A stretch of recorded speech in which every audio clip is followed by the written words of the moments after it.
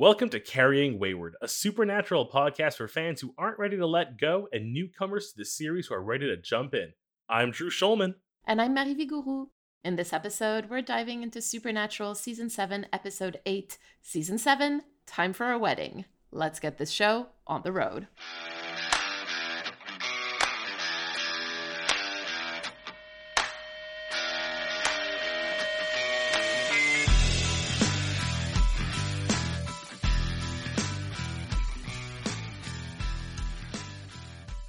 For the entire month of November, we just want to remind you that we are offering a 15% discount on all of our Etsy items, right? So there's no discount code. Everything is 15% off automatically at checkout for our Impala pin, that's for the Kansas slide tote, as well as our Faith print. We know that the holidays are coming up and we just want to make sure that you have your Supernatural merch for all of your gifts for yourselves or for others right on time. And while we are celebrating, let us thank this week a little shout out to Sissy869 and OsRC for the lovely reviews they left on Apple Podcasts. We do so really, really appreciate, and it helps so much. Now, we also have a little bit of a less fun but equally important announcement. We do want to put a content warning on this entire episode. We'll be talking about consent violations, sexual harassment, sexual assault, and rape. And if that's not something you want to listen to, please feel free to skip this episode for now or for good. We just want you to take care of yourselves. Moving into the episode, I will save our listeners the 10-minute chat we had prior to recording this. I was completely caught off guard by the title of this episode being Season 7 Time for a Wedding. I thought Mary was just being super, anal about titling things. That's exactly what I said. I'm like, I see why you think that, but no, that's not what I did. It had me wondering, is there another Time for a Wedding? It led me down a really weird, 30-second rabbit hole until Mary was like, no, pat on the head, shut up. Amazon Prime gets the title wrong. It just says, Time for a Wedding, but it's Season 7, Time for a Wedding, ! That is the correct title of this episode. This aired, probably after or around the time that, the Cake Boss guy was, really popular. And they had a title card that was similar to that, where there was, a cake that would explode or something, so... And I believe you said that during the live. Yeah. Because before you even said it, I was like, oh, I've seen this intro before. I've seen the exploding cake with a logo. Okay, so Drew, you also had some predictions for this episode. Let's take a moment to circle back to those.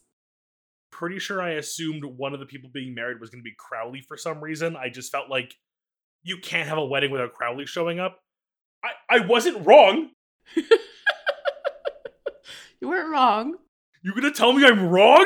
Yeah, I know. That's exactly what I'm gonna stab him. Your original prediction was that Cass was gonna be getting married.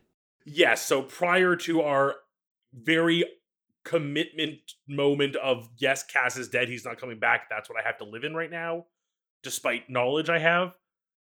Before I knew that was a thing, I assumed it was gonna be some sort of angelic for power wedding thing, like a merging of families from a Game of Thrones type scenario. Clearly wrong. I then had a similar vibe for Crowley. Clearly wrong. I feel like you give this show too much credit. And I say this very kindly and gently to both you and the show, but you give this show too much credit. I take that as a compliment. I'm an optimist eternally. You should. Yeah, I genuinely do not think I would have gotten to this point, but again, now that I'm aware of what happened, knowing this show, I'm not surprised by it, sadly. Exactly. It makes perfect sense that this is how Supernatural would choose to depict a wedding. And, the fact that I didn't assume, Vegas wedding at all in any of my predictions is a fault on my part, I think. The Becky love potion Sam, that is far-flung enough that, I don't think I would have guessed it. But, a Vegas wedding was how did I not predict that? I'm kind of dreading going into it. I'm trying to, not start. It's amazing how they take a premise that should be so much fun and, I want to have fun with, but without even scratching the surface, just looking at it plain, you're like, oh, this is problematic as fuck. There are stories that are meant to make us feel uncomfortable, right? Like there are stories that are meant to depict people doing bad things in a way that gets us to reflect on our own lives, right? And I think that there are some shows that are very, very successful in doing that. I'm just not sure that this episode of this show is doing that successfully. All right, well, let's get started with the recap if we don't have anything else to discuss before we start. No more stalling, count me down. All right, 3, 2, 1, Cake Boss. I knew it, damn it. We open with the brothers taking a small break from each other, going to each do their own little thing to take a breather and get lay off some steam. And then suddenly Sam calls Dean with an emergency, get dressed up nice and come meet me at a chapel, and surprise, I'm marrying Becky. Clearly we learn this is some sort of love potion because of a Crossroads deal she made. And then our monster of the week is the Crossroads demon that Sam is now working with Becky to solve, and not with Dean, and Dean is hurt and sad and alone. But they eventually all do come together to figure out that it is a demon, and the demon is using another demon who's not a Crossroads demon to like cheat his deals. But luckily, Dean gets the wind of this because of his new best buddy, Garth, who's the best character the show's given us in a long time. And Garth is secretly the hero of this episode. And by secretly, I mean clearly is. In the end, Becky does ultimately make the right choice and let Sam go. There's a lot to unpack here, but they're on the road again. Garth is in the world, so everything's better. And we're left with a sour taste in our mouth. Time. Oh, and Crowley, but I gushed about him enough already. So this episode was written by Andrew Dabb and Daniel Laughlin. It was directed by Tim Andrew. It's his first one for Supernatural, and he's going to be directing until season 11. Speaking of the number 11, the show was originally aired on November 11th, 2011. That's 11/11/11. And National Corduroy Day. Thank you for that information. I didn't know that I needed it. It's all the ones in the line, so it looks like corduroy, the pattern. That's when the secret society in New York of corduroy would get together every year. Don't ask me anything more about this. I have a wealth of knowledge for this for no reason. Let's continue. So the episode opens and we find out that Sam is getting married to Becky Rosen. Yes, Becky Rosen, the Supernatural superfan. Renamed Superfan 99, I believe. And Dean is immediately suspicious, as he should be. I think we can all agree on that. I don't know how you do this without making Dean immediately suspicious and, like, clearly something's up because Sam has a change of heart in 11 seconds. There's a moment where Becky asks Sam if he's better, and Sam goes, now that I'm with you. And it really reminded me of the, like, I love you more than anything line from 408 Wishful Thinking. This is an episode that, like, looks back on another one. Sam says, I went after her, Dean. Maybe that's what's bugging you, that I'm moving on with my life. I mean, you took care of me and that's great, but I don't need you anymore. And we get back to that specific line in the end of the episode when Sam says, you took care of me your whole life and now you finally get to take care of yourself. And Dean looks absolutely horrified at the prospect. And I think a big part of the perceived loss of Sam this week is also the perceived having to be on his own for a bit. Right. I think that that's the interesting thing that I want to get to is that Dean can't really imagine being on his own without Sam, right? Like that's just not something that he can imagine, particularly not on his own with another partner, right? Like that's just not something that he can imagine or fathom, right? We even see Dean wrestling with the being alone by immediately chatting up someone at a bar, not in a way that seems like he's trying to pick her up, although that kind of is always like an underlying tone there of his flirtiness, but it really seemed more of like a talking to somebody thing and not being alone. And then he can't hunt alone. Bring me Garth. He's afraid of being alone. To be fair, that's Bobby that like sends him Garth, right? True, but I feel like if Dean really wanted to be alone, he would have protested a bit more. That's like I don't want a partner. Here's my address. We do meet Garth, like you said, which is such a pleasure. Although Dean is definitely not impressed at first. Garth is going to become, like, very quickly a fan favorite. Point. We've been telling you, right? Like, the whole server has been telling you that you're going to love Garth. And we were right. And I think I made the joke, like I always do with anyone I don't know, that they're a dog. And Garth gives off such dog energy. It's amazing. It's golden retriever boyfriend. Like that's what he's giving for sure. We do get a pre-Hamilton Leslie Odom Jr. Someone said during the live, like, a shame they never use his talents of singing at any point in this episode. How you would do it? I don't know. Have him be the singer at the wedding? I don't know. We also get Crowley, so this is a big episode for guest stars. Speaking of which, he does tell the Winchesters that he told his demons to steer clear of them while they go after the Leviathans. And he also tells them about Dick. And by that, we know he means Dick Roman, but he doesn't really elaborate.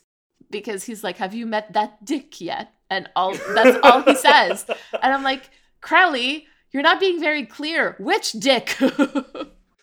Yeah, Crowley is loving every moment that he gets to use that joke. Oh, there's going to be many, many, many Dick jokes in the latter half of this series, this season. But Crowley met him, had that horrible interaction a few episodes ago, and then immediately was like back in his lair with a notebook being like, every joke I can think of, I'm putting them down.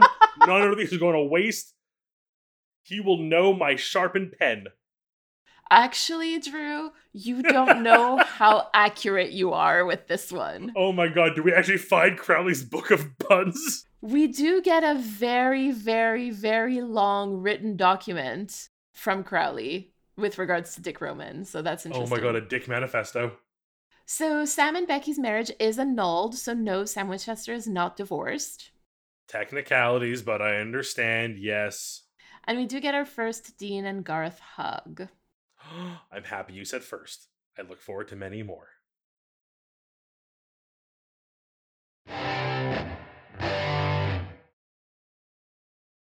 Our theme this week is consent. And so it comes from Latin con, meaning together, and sentire, which means feeling. So literally feeling together. And it means to agree on something or to come to an agreement, which simply does not happen this episode. Like there is no agreement to anything almost in anything that happens. So I feel like we do need to rip the Band-Aid off and talk about Sam first this week because his consent gets violated literally at every turn. Now, when I watched this episode this time around, I really wanted to explore like the relationship between what Sam is going through here with Becky and the sexual abuse that I think he's been subjected to by Lucifer in the cage. So we've mentioned before that Lucifer calls him like a bunk buddy. And I'd said at the time that I saw that line as like a reminder or a threat of sexual violence. So I'm really going under the assumption that Sam did suffer sexual violence in the cage. And I think this episode is also hinting at that because of how often we see Sam surrounded in the color red, whether that's red lighting or a red background. And it's always when Becky is around. So I think that the red is here to hint that that what's happening here basically is reminding him of his time in the cage. Tasteless jokes dropped by Lucifer about this already. Like you said, now we get to reckon with it using a character that up until now was meant to basically be a joke character and represent the part of a fandom the show for some reason wanted to shit on, which I think makes this even more problematic. Part of me is trying to parse this as either making it easier to handle or like I think they kind of just dropped the ball on this one. It's a very clear linear connection to make. And I love you pointing out the red because it is very jarring and blunt in certain spots and seems like bizarre. But when you relate it to, as you have, his time in the cage, it makes perfect sense. I agree with what you're saying that there seems to be a lot of like entanglements in this episode, like the fact that it's Becky who's supposed to represent the fandom. Like I'm choosing for now to like untangle that, to unmesh it, and to look at it kind of separately. But this is what I'm choosing to do. Nobody else has to do that. You don't have to do that, Drew. The listeners don't have to do that. But just for the exercise of what I'm trying to accomplish here, I'm going to like unravel it a little bit. And then I'll talk about Becky in critical time.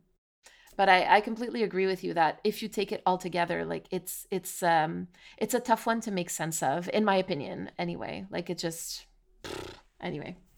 So the first time that we see a lot of red surrounding Sam It's when he's at the dinner table at Becky's house, and Becky comes out of the bedroom in like a negligee and a robe.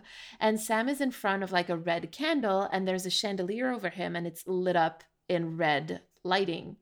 And the wall behind Becky in her bedroom is also painted red. And this is where Sam gets confused for the first time. Or I guess I should say that like he regains consciousness from whatever the love potion is doing to him, right? And you can tell that it's like he's waking up from some kind of like hallucination. You know, he doesn't really know where he is. He doesn't know why he's there. He doesn't really know who he's with. And that's when Becky doses him again and he's back in his like passive accepting state.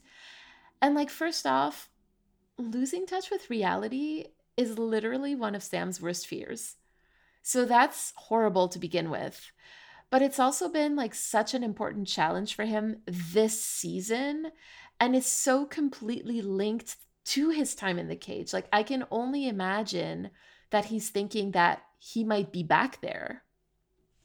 So I feel like it was a choice to make it a potion, and that be relevant in a second, because it needs to be administered, like physically given. But up until now, we've always sort of seen deal magic or devil deals to just be, and we've seen love spells in action before that did not require a potion. So is it trying to make it feel more active on Becky's part that she's the one physically drugging him versus some kind of behind the scene magic? Like, it puts Sam in a place where it isn't something that is abstract and happening. It's something that's being done to him. That he is losing his ability to say no. He is being literally drugged by an active participant who is not letting him consent to being where he is. And there is something in the loss of consent when it is like, and like kudos to the show for once for doing this, to make it an active role against Sam versus just magic. I think here it might be interesting to think about it as like a loss of agency also, because it's not just that like he can't consent to things, like he has no agency to say like I want to leave. I think that's the word I was looking for, actually. Thank you. Here, like the deeper problem is that his agency is taken away. She takes away his agency, and therefore his ability to consent to whatever is going on. And actually, the second time that Sam comes to, you can tell that it's like physically painful for him to remember. Like, again, he's got Becky's red wall in the background, and he's like, I'm calling Dean, because he knows he needs help, and he knows that Dean is going to help him. But instead of like giving him the help that he needs, Becky literally hits him over the head with the waffle iron and ties him up in her bed. And this is where we get the scene where he gets mad at her, and rightly so, right? Like, because again, he's tied to her bed without pants. He doesn't know how he got there. He doesn't know where he is. Like, this is literal torture, and torture reminds him of the cage and Lucifer. And again, as we are reading his time in the cage, this is probably unfortunately very similar. So I think it's important to get it all out, but like, Sam is clearly facing a metaphorical revisit to the cage. Even if he's not putting it together in the moment himself, we from the visual clues can clearly see the similarities in the abuse he has faced. And we are now seeing a Sam who has, once tied to the bed, no longer drugged, having enough agency to now actually speak out against his assaulter. And even though he now has the mental capacity, he's physically incapable of getting away. We are now seeing no longer the loss of agency, not through mental distortion, but through physical restraint. It shows two different kinds of torture, really. One where you have no control over your mind, and one where you have no control over your body. And I think both for Sam are really troubling. And they would be for anybody, frankly, right? But like, we haven't all spent time in Lucifer's cage. the mental anguish he is going through when physically restrained, imagine what his mind is doing behind closed doors when even his own consciousness can't fight back. Now, if we move on to Dean, I don't think that his consent is violated like quite the way that Sam's is, right? Like I think that was the biggest part of this episode. But there's something I do want to touch upon, and it's how his relationship with Sam is changed without his consent. And it's even more visible because like it happens so suddenly, right? Like it's literally like one day it's one thing and the other day it's something different. But Sam changes the terms of their working relationship without consulting him, without informing him, really. And for the purposes of this discussion, we're also going to remember that Sam didn't actually do this while in full possession of his faculties, right? So we're not blaming him. We're just focusing on how it affects Dean. So just wanted to make that blanket statement, not blaming Sam for what's going on, just looking at how it affects Dean. Very true. And I'm intrigued because I had not really considered this at first. It's obvious Becky's actions would have an effect on Dean too, but seeing how it affects Dean, not just in a shit's happening, but in a real way, like, what if Sam really did do this to him on a day? Like you were saying, let's like forget the Sam not being mentally all there because of magic love drugs, but let's look at the Dean side of it. How would Dean react if Sam legitimately found love and retired?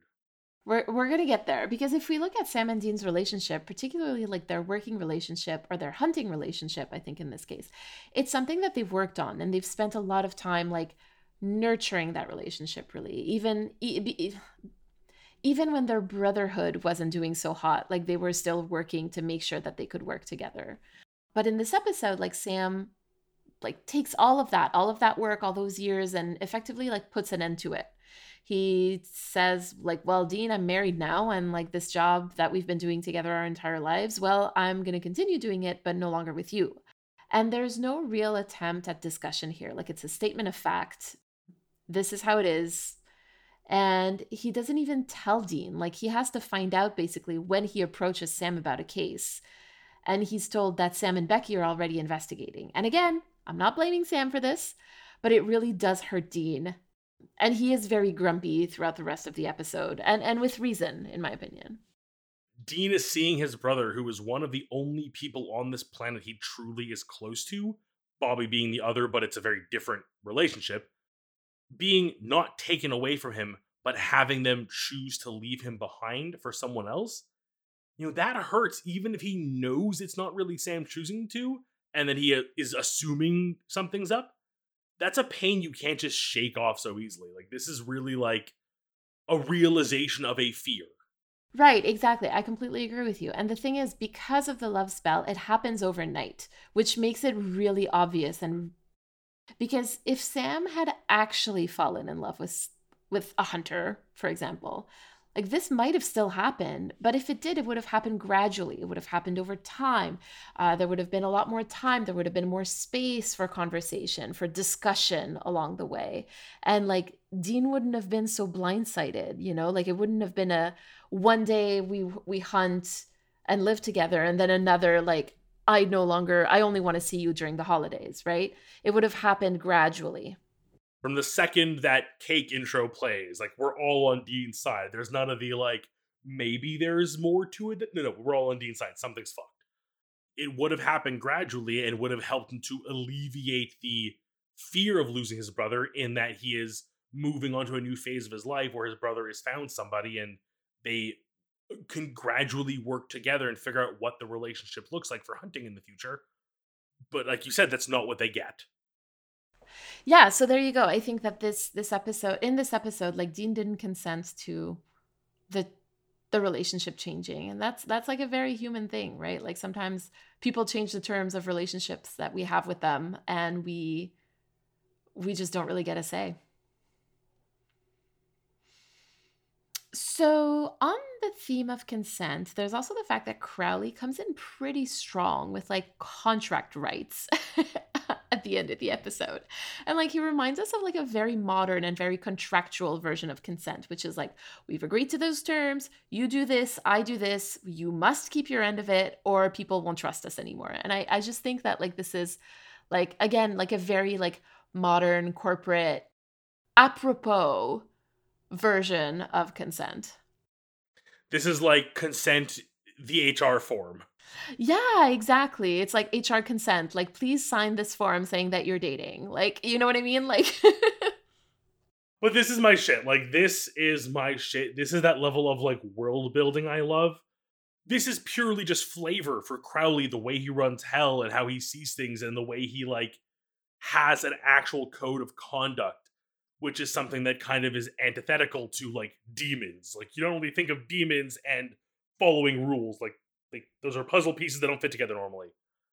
It also, like, in doing so, he shows a level of respect that one would not normally expect from demons, and ironically acts as a counterpoint to Becky, who is actively breaking rules. She is taking away someone's free will to get what she wants.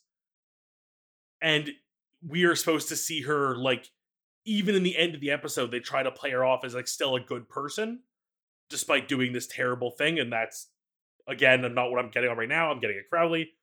But I love that Crowley, who previously has revealed his wants to rule hell and be the king of hell, still plays by the rules and is respectful of everyone involved, not just other demons, but the humans who make deals with devils.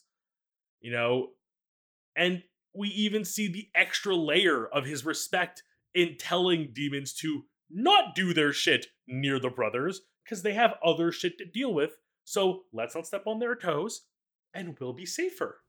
I find that really interesting that you see it as respect, because I don't see it as respect. I see it as wanting to keep up reputation.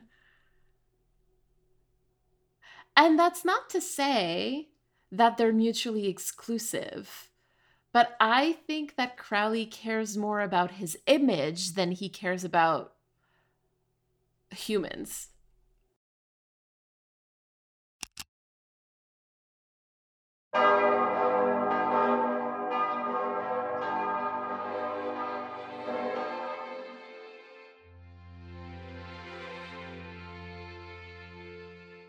She was glowing, the white gown trailing behind her, the sun setting, leaving the sky a perfectly blush shade of pinks and purples. Everyone stood as she entered and watched her come down the aisle. It felt so silent as everyone stood and stopped speaking and just took in the sight. She made her way towards me slowly. I waited, watching her as she could not take her eyes off of me. I could feel deep down the truth that this was all she wanted, me here and now. I stood frozen on the spot, my heart in my throat, breathing so fast now. I'm not one to get nervous, but for some reason today, the hair on the back of my neck was just tingling, and my hands were shaking just a bit. She made her way right to me, and she stepped up onto the altar. I reached out a hand towards her as she looked straight into my eyes. My hand was still clenched tightly around the handle of my sword. Her dead black eyes, like those of a shark, were trained on me as I sliced through her, ruining that poor white dress it wore. Everyone had finally made it out of the chapel. For some reason, the thing ignored everyone else as they got up and fled, but instead came straight for me. I guess I feel kind of special, but at least I didn't cry at this wedding. Can't say the same for the rest of the wedding party. The survivors, that is.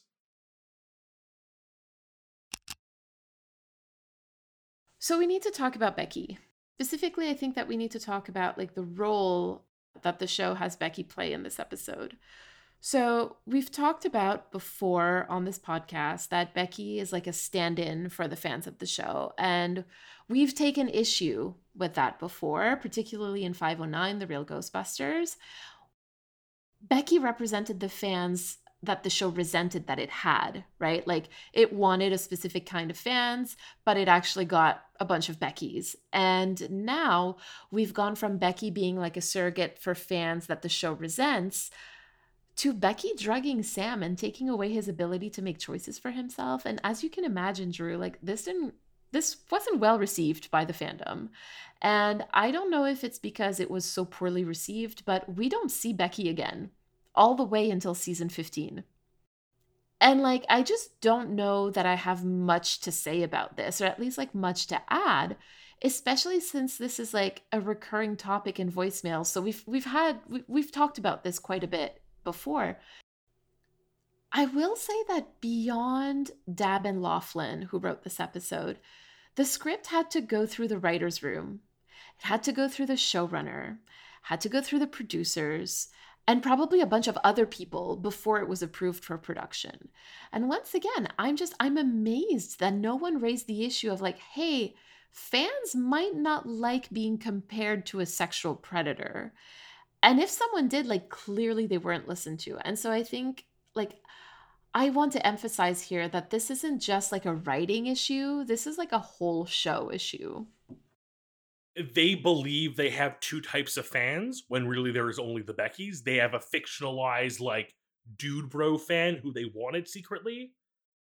And, like, this was an attack on the Beckys to hopefully regain some level of dude bro audience. Like, it just, like, you're right. There's no way this went through any perceived number of people and nobody brought up the idea of the do we really want our audience surrogate to be a sexual predator and violate Sam this way? And like, the only thing I could think of is they were like, no, she's the bad fan. We want to bring in the good fans.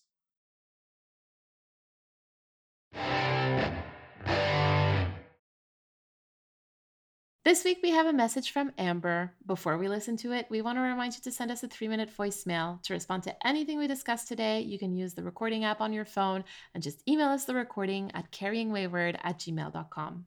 We also want to remind you that Drew and I are going to be answering the question, have you ever won anything or lucked out, for our Roadhouse supporters on our Impala Talk. Stay to the very end of the episode to hear a short clip.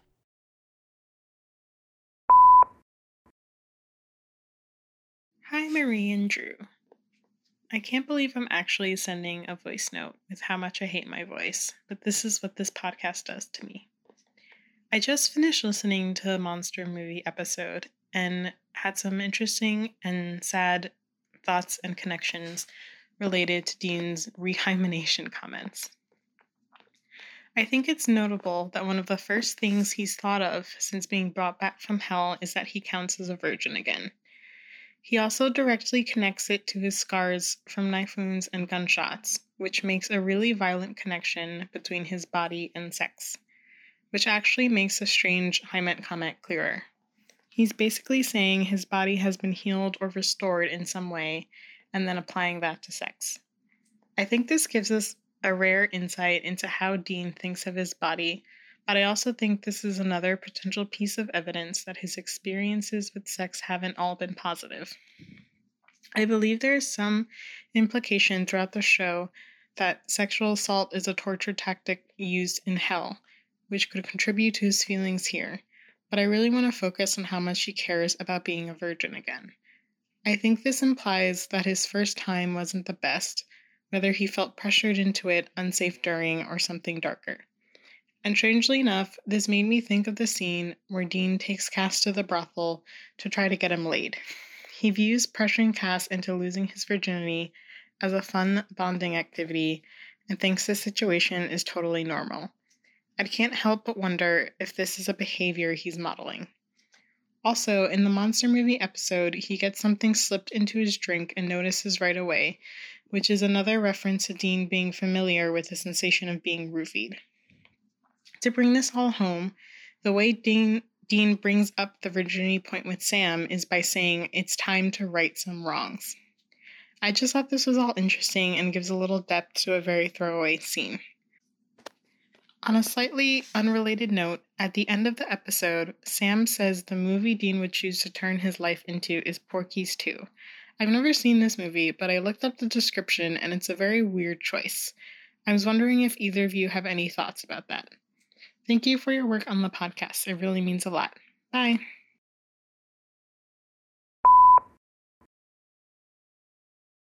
Okay, first off, I'm a witch. I saw your face during the like listening, and I'm again like a few seconds behind you, and I'm like, what are you Oh shit. Yeah. Amber, thank you so much for sending us a voicemail, even though you dislike your voice. It was so kind of you to do that. We really appreciate your sharing your thoughts with us. I think especially within the context of this episode, you are completely right that he views himself and having regained his virginity as as his body being healed or restored. Obviously, not to say that sex takes away or harms your body in any way, but I think that some encounters can certainly be more violent than others. And I think that, like you said, we've seen Dean perform certain things, such as pressuring Cass to lose his virginity, that kind of make us think that maybe he didn't have full agency when it came to maybe his first experience or his first few experiences, or even all of his experiences, not right. Like, so it's an interesting thing to think about, again, especially within the context of this episode, and the fact that coming back from hell, he almost views it as like an opportunity to treat his body differently, like to do things differently this time, you know? Like it's really interesting. Thank you so very much. I say it very often that the show sometimes does something very blunt and beats you over the head with it to make it very obvious. And this now, in retrospect, seems so obvious that it's what they were trying to say and is what is being said. So, number one, with a bullet, thank you for beating me over the head with a very blunt object I clearly didn't hit myself with like I should have. Let me grab the waffle iron. Also, what a weird coincidence that it happened in an episode we're talking about literally Sam's experiences with potential sexual violation in hell. I mean, like, come on, this is... Drew, I swear to God, I didn't listen to this voicemail. I had no clue that this was going to be... There's no way you could. We get so many. Like, I know we have a backlog of them. There's no way you could pre-listen and plan this. Like, I mean, if anyone could, it's you, but I know you did. I did not. No. I don't have the kind of time to dedicate to that. No, but yeah, I know you don't. And Amber, just to answer your question about Porky's 2, we've talked about this in the past, so we're not going to go back. Frankly, we're not going to go back because I don't really remember the plot of the movie. Now it's been a while that we've talked about it. I literally, as we were doing this, I pulled up the wiki and I was like briefly reading them, like something about the Klan and the Shakespeare and a religious man watching porn in a basement. Not even porn, a stag film, like. Yeah, it was definitely an interesting choice. I know we had a conversation about it. By the time you get here, you've probably heard it already. So we've answered this question already, and I honestly do not remember. And to touch on like one last tiny thing, Amber, this might sound really weird, but like I also don't like my own voice. As weird as that might sound for how much I do speak and like recording myself, you're not alone. You know what? Sometimes it's what you have to say is more important than the voice in your head telling you don't sound good. So I'm glad you took the time to record this, and thank you. And I think you sounded wonderful.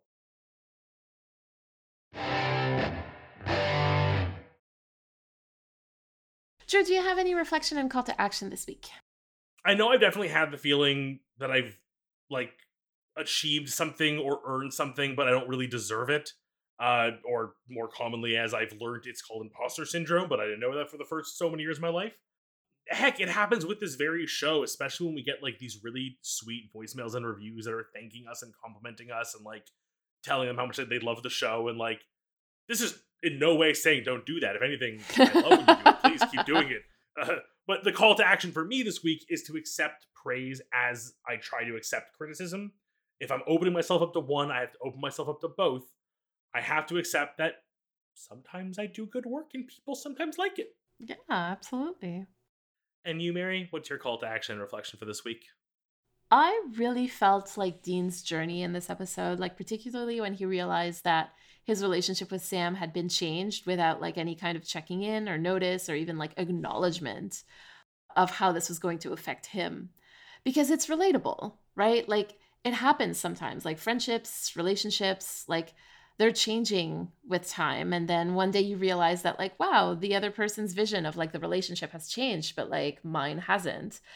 And so I'm feeling called first to like recognize when this stuff happens, and to accept that it can be painful, and that, then I have to decide for myself if I agree to the new terms of the relationship. And like if I can, then we can carry on with adjusted expectations, right? Then there's less emotional suffering when you know that like the relationship is one way instead of another way.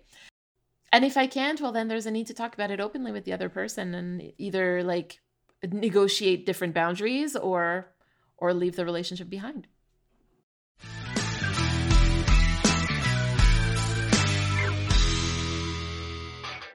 You've been listening to Carrying Wayward, a supernatural podcast produced by Rochelle Castellano, hosted by Drew Schulman and myself, Marie Vigourou. Thank you to everyone supporting us on Ko-fi or Patreon, and an extra thank you to our bunker supporters, Elle, Jeremiah Thomas, and Simone.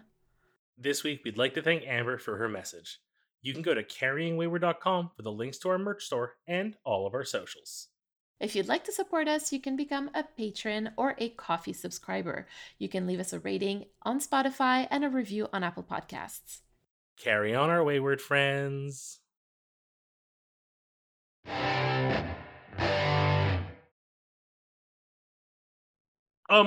There's a part of me that thinks like someone may have cheated for me, but it was one of those, like, it was at a GameStop, or back when it was still called EB Games. They had like if you spent so much money, you get like a little like scratch off card.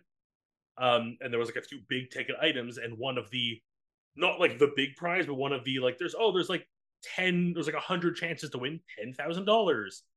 And I had gone in and they were like, you should buy something for this amount and get a thingy. I'm like, oh, whatever. Like, no, you should. And I'm like, okay. And I got the 10 grand.